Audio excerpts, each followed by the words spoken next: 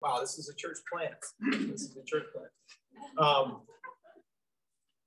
On about almost 100 years ago, on the first Sunday of Advent, a young Lutheran German pastor in his first pastorate in Barcelona, Spain, a man by the name of Dietrich Bonhoeffer, preached his first sermon in this new community. They were just getting to know him, and it was an Advent service. And he looked at the text, and then he described Advent in what I think is a very helpful phrase, and that is that celebrating Advent means that we're able to wait. Celebrating Advent means we're able to wait. Advent means that God is coming.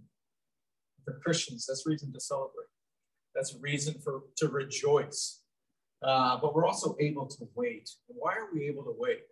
Because on the one hand, we recognize that God has come in Jesus, but we also recognize that he has promised to come again. And so we live in the meantime. We live in that in-between time. But because we recognize who has come, because we recognize the character, the quality of the God of the universe in Jesus Christ, we rejoice, we celebrate, and we're ready, we're willing, and we're able to wait until he comes again. And so as we think about that, let's remember that all of the scriptures are pointing to this experience, that God's people have always been called to wait on the Lord, to trust in him, to trust in his character, and to wait on his timing. So with that in mind, let's go ahead and let's look at this passage that we have here from Jeremiah 33. And I'm going to go ahead and read it. This is the word of the Lord. Behold, the days are coming, declares the Lord, when I will fulfill the promise I made to the house of Israel and the house of Judah. In those days and at that time, I will cause a righteous branch to spring up for David, and he shall execute justice and righteousness in the land. In those days, Judah will be saved, and Jerusalem will dwell securely. And this is the name by which it will be called. The Lord is our righteousness. That's the word of the Lord. Let me pray. Heavenly Father, we're always recalibrating ourselves to what Christmas means and how we are to respond to Christmas. And so, Lord, I pray that as we look at an Old Testament passage, that you would bring new meaning to us in our walk with you. Lord, we thank you that you are the same God yesterday and today and forever. And I pray that you would strengthen us for our time. We pray this in Jesus' name. Amen. And so I want to take this verse or this phrase of Bonhoeffer's, and I just want to unpack it a little bit more and think about it in terms of Jeremiah, the prophet Jeremiah. And what we can learn from looking at this passage is that Jeremiah is able to wait. He's able to wait with hope. But Jeremiah also teaches us about one who is able to wait until the very end. He teaches us about one who is able to wait to the very end. So first, Jeremiah teaches us that he's able to wait. And the reason that he's able to wait is because he trusts in God's character.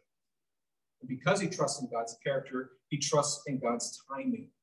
Now, Jeremiah prophesies here about something that's coming in the future. He's not talking about something that's happening now, or then, I should say.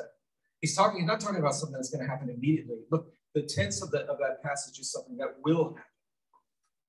He's talking about something that's going to happen in those days.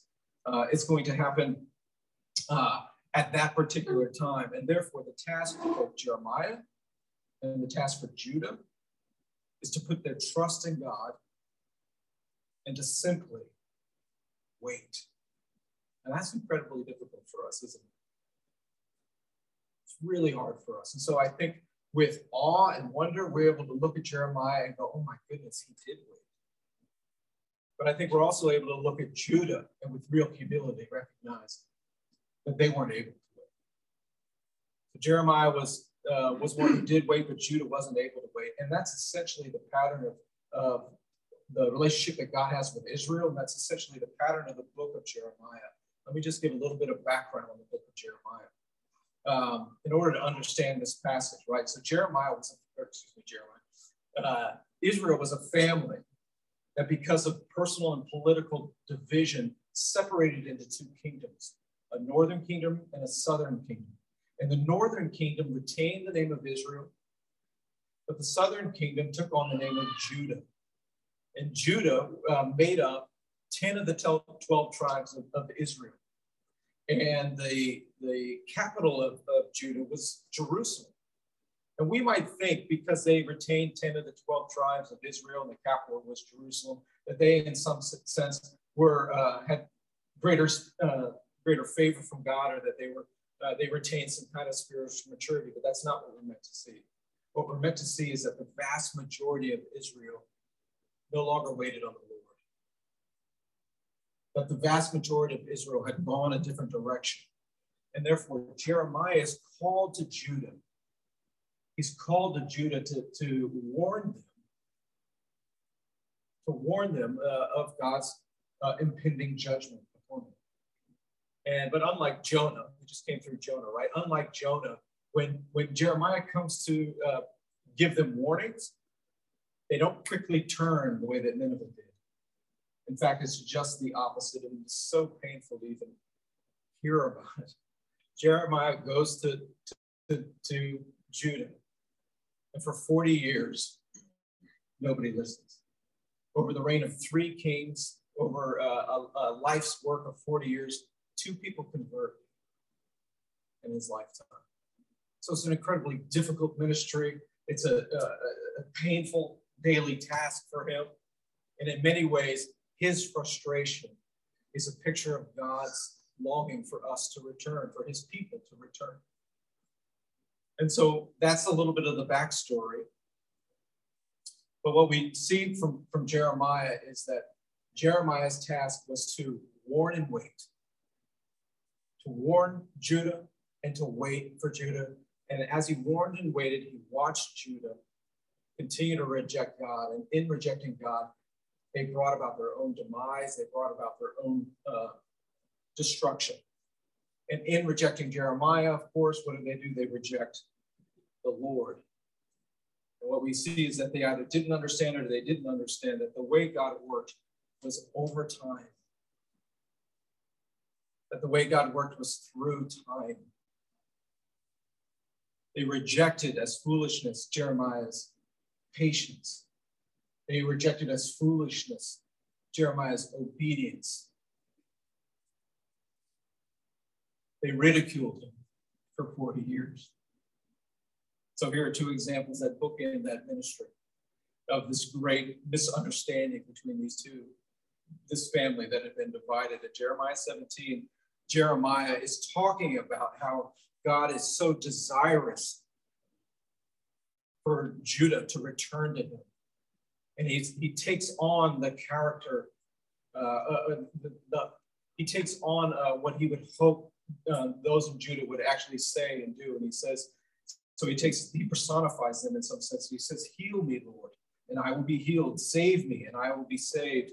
For you are the one I praise. But Judah keeps saying, where is the word of the Lord? Let it now be fulfilled. See, he's saying, I'm promising to bring healing, but they're impatient. They're hasty.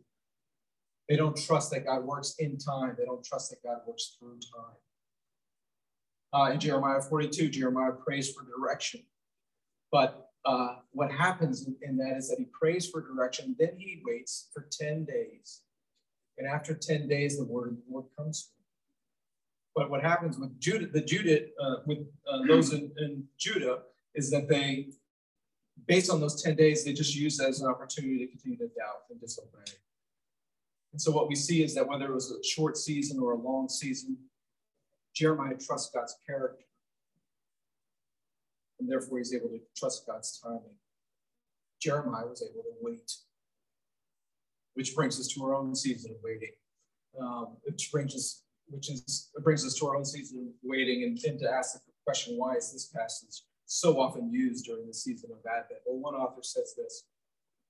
He says that Advent is a season of expectant waiting tapping into the sense we have that all is not well, the longing for the world to be made right again. It's a season for restless hearts and people weary of a broken world who want with all our being to know there's more than this. So Advent is for lovers of God. Advent is for Christians, really a reality check. It's a reality check because we recognize in ourselves that just like those in Judah, we are very susceptible to be persuaded by false gods, false idols, foreign gods and false idols. That we are easily persuaded towards instant gratification, instant affirmation, temporary satisfaction. But Advent is a reminder to us all. It's a reality check that we need to pause. That we can be so ambitious to get swept up in the holiday season, you might say, to make the most of this season, that we can forget, not to sound super cliche, but we can forget what the season is all about. We have to recognize that in this season that we're meant to pause, because there are certain things that are lovely in this world that we want to take part of in this world, and yet they can't satisfy the soul. Whether you're a Christian or not, all of us remain waiting. Advent is a time where we can, without any qualification, say, my life is not that different than anybody else. We all long, we all wait. The days of ultimate fulfillment are not these days. So celebrating Advent means we're able to slow down, we're able to hear the promises of God and to see how much, and in so doing, we're able to see how much we want, how much we need from God. And that only He can provide, that what He provides is far more than what the world can provide. So don't let our ambitions make the most, don't let our ambition to make the most of Christmas cause us to misreflect on what Christmas is all about. Ask yourself the question, what is this vision? What is the vision that you have for Advent, and where does it come from? Whose timetable are you on? A meaningful Christmas requires proper preparation for us to fully enjoy it. So celebrating Advent means that you're able to wait. No matter what the circumstance, you're able to wait. But it also means that we're able to wait with hope. And that reality, that promise couldn't come at a better time for Jeremiah or for Judah. At this particular time in Israel's history, Judah is on the verge of collapse. They are under siege by the Babylonians. They're under siege by King Nebuchadnezzar. And at the time, the armies are circling. They are about to be carried off into exile. Jeremiah himself is in jail. He's in prison. And therefore, they are at the most dire of moments. And it's at the most dire of moments that God gives those who are most hopeless a promise of the greatest hope. And that is found there in verse 15. It says that God will cause a righteous branch to spring up. Now, what does that mean? Why would a righteous branch bring any hope to anybody? Well, to understand the context, we understand that Israel was always compared to a vineyard. It was always compared to this vineyard that was meant to produce fruit, but the kind of fruit that it produced was always a fruit of inconsistency and not a fruit of quality. And so Jeremiah is writing here, and he's saying, listen, our whole society is coming undone. The axe is being laid to the vine. The Babylonians are bringing destruction. But there's something that's happening that you cannot see. There's something that's happening that you cannot anticipate. And that is that a new branch is going to spring up. And this branch will be different from every previous branch. This branch will be different from any promise that you might have heard anywhere else. This branch will be a branch of righteousness. Now, a branch of righteousness was not just an idea. It wasn't just a metaphor. It was actually a person. It was meant to be a person of such noble character and perfection. It was meant to be a person of righteousness. And that person would be a descendant of David, would grow out of the stump of Jesse, you might say. And this person would reign not only over Jerusalem and Israel, but he would reign over all the earth, and he would bring justice and righteousness to every corner and crevice of God's creation. No more would the world be a place of idolatry and rebellion and shame. And no longer would destruction come from those qualities that I just mentioned. But because of this branch that would spring up, there would be a new people, there would be a new city, and it would be a community, a world founded on his righteousness. And the name of that branch would be the salvation belongs to the Lord, and that name would be the name of the people. They would have the same name as the Messiah, and they would reflect the very same character. That this would happen in time, that God works through time. If you can wait, but you can wait with hope. Why? Because Advent says that God is coming. It's not about our coming, it's about God's coming to us. And what this means is that he's coming to his people even when they're in exile. It means that he's coming to his people even when they're in prison. He's coming wherever you are, whatever circumstance you are in. The righteous branch is going to spring up. The righteous branch has sprung up, he said. Now, let's remember that Jeremiah's prophecies were despised by all the people, but they were true. All of the prophecies of Jeremiah, they were despised by the people. They didn't want to hear them. And the more that they heard them and the more that they became true, the more that they wanted Jeremiah just away from them. So they put him into this dungeon. So they were all true, but how much more might you and I cling to the prophecy of hope based on the fact that all of his prophecies beforehand were true?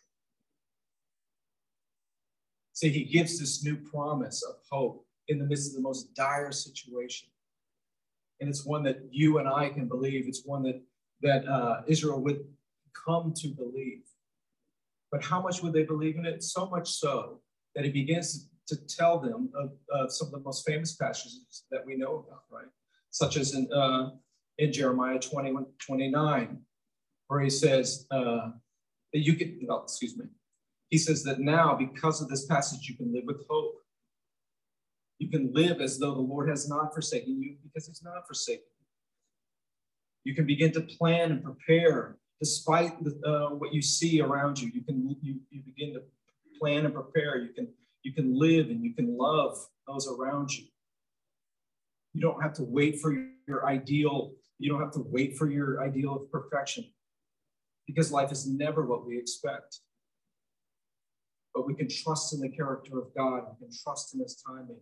And we can do so with a hope, despite any circumstances. And so what he does is he says, he calls them to go and to dwell in the land in which they're being called into exile.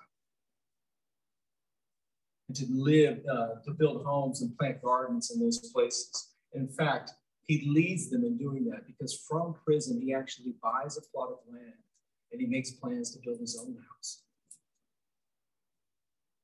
And so what do we read in Jeremiah 29? He says, this is what the Lord Almighty, the God of Israel, says to those I carried into exile from Jerusalem to Babylon: build houses and settle down, plant gardens and eat what they produce, marry and have sons and daughters, find wives for your sons and give your daughters in marriage, so that they too may have sons and daughters. Increase in number there, do not decrease. Also seek the peace and the prosperity of the city to which I've carried you into exile. Pray to the Lord for it, because if it prospers, you too will prosper. And so there's a community of people who are fearing the worst, who are experiencing the worst, and yet he is saying, because of the Lord, you can make plans, you can live, and you can love. The Lord has not forsaken you, even though you've rejected him, even though you're experiencing his judgment, you're also experiencing his hope, his faithfulness to you. And of course, Jeremiah, it might be easy, right, to say that Advent means that we're able to wait. And that Advent means that we're able to wait with hope. And that's true. But we also have to recognize that Advent also means that when Jeremiah waits with hope, it's not without cost. Jeremiah is called the weeping prophet. Jeremiah wrote the book of Lamentations because he lived a life of lament. He lived a life in which he was often weeping. Why might he be weeping? Because God's people never turned to the Lord and never knew the Lord in the way that he did, sure. But he was also a person just like you and I. And therefore, he probably wept because he was never appreciated in his time. Because he saw little to no success. Because he was never able to marry. And in a very public ministry, he was a total failure by the standards of the world.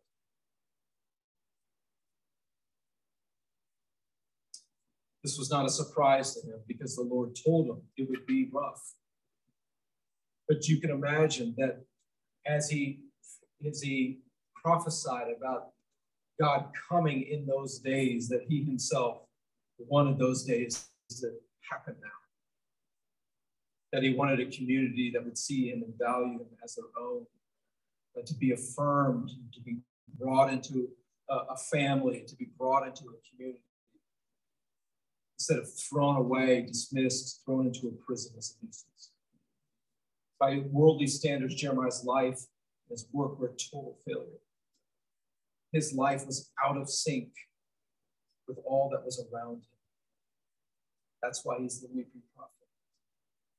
But he wept in hope. He wept with assurance. Jeremiah was able to wait because he knew the character of God. He trusted the time of God. And because this promise of a new branch brought him hope. But what does that tell us? What can we learn about not just the way that God moves through the world, but how God enters into the world in Jesus? We can learn a lot by looking at the life of Jeremiah and seeing the life and ministry of Jesus. What does Galatians 4 say about Jesus? It reminds us how God works. It says, when the fullness of time had come, God did what? He sent forth his son. See, Jeremiah tells us a great deal about the Christ that we receive at Christmas. That like Jeremiah, Jesus knew he was being born into a ministry of constant rejection. That his own people wouldn't receive him. And that was from first to last. From the very first night, there was never any room for Jesus. Jeremiah is the weeping prophet, but Jesus also wept. Only his tears were the tears of the Son of God, continuing to wait for you, continuing to wait for me. What does Matthew tell us about Jesus as he overlooks Jerusalem? He says, "Oh, Jerusalem, Jerusalem, the one who kills the prophets and stones those who are sent to her. How often I wanted to gather your children together, as a hen gathers her chicks under her wings, but you were not willing."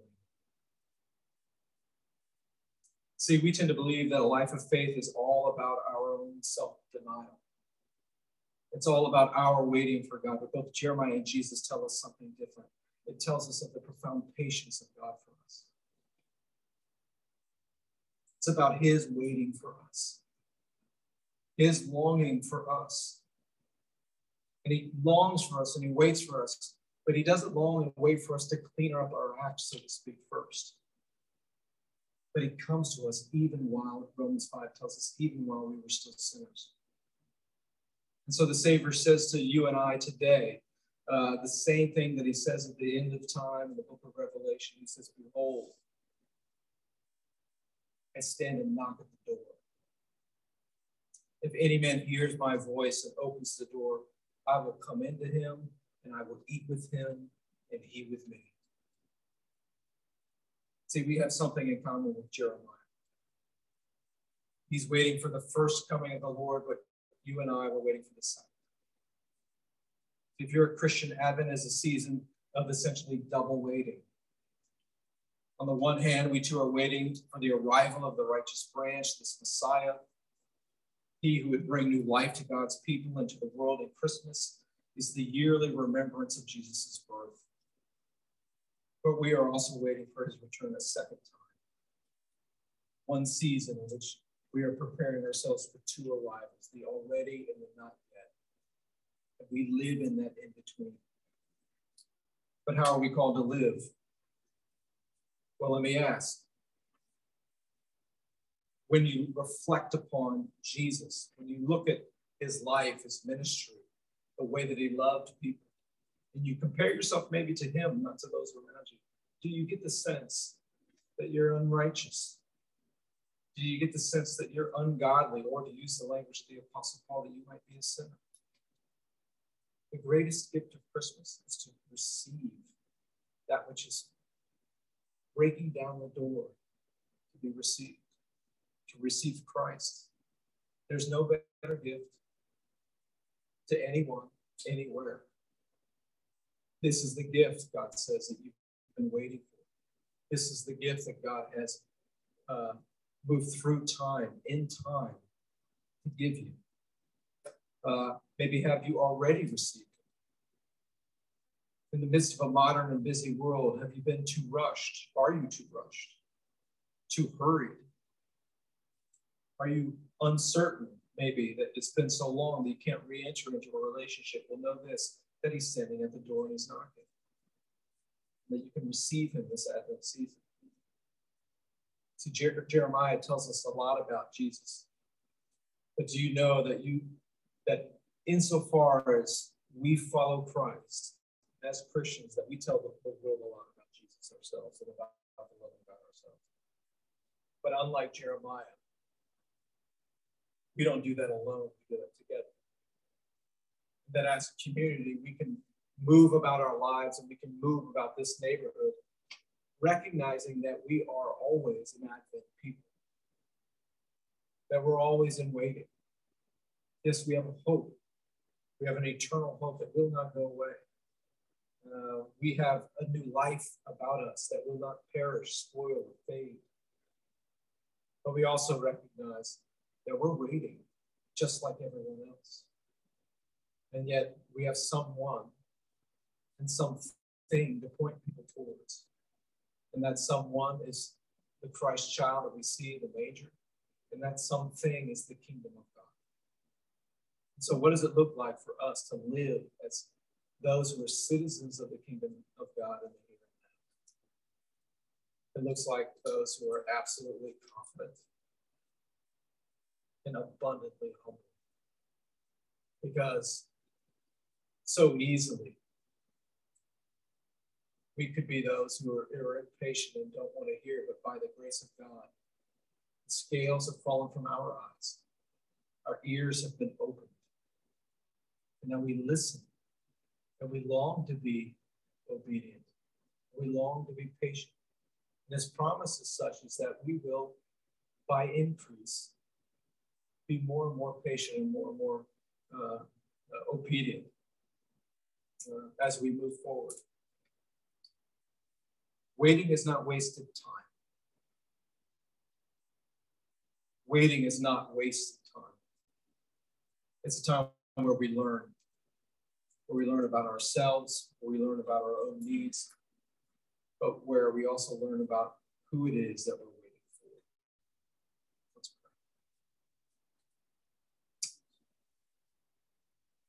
pray. Heavenly Father, I thank you that I can call you Father. I thank you, Lord, that this season is one in which it's quick to just begin to giggle. It's easy just to begin to laugh and rejoice at how good you are. And as we look at the lights and the wreaths and the Christmas accoutrements, Lord, so much of us want to just say yes and amen to all of it, because it shouts of your goodness. It shouts of joy and community to us. And yet, Lord, let us not miss the forest for the trees, Lord. Would you help us, Lord, to recognize you in this season, that we might know you, that we might draw closer to you, that we might understand your character so that we can trust you more. We pray this in Jesus' name.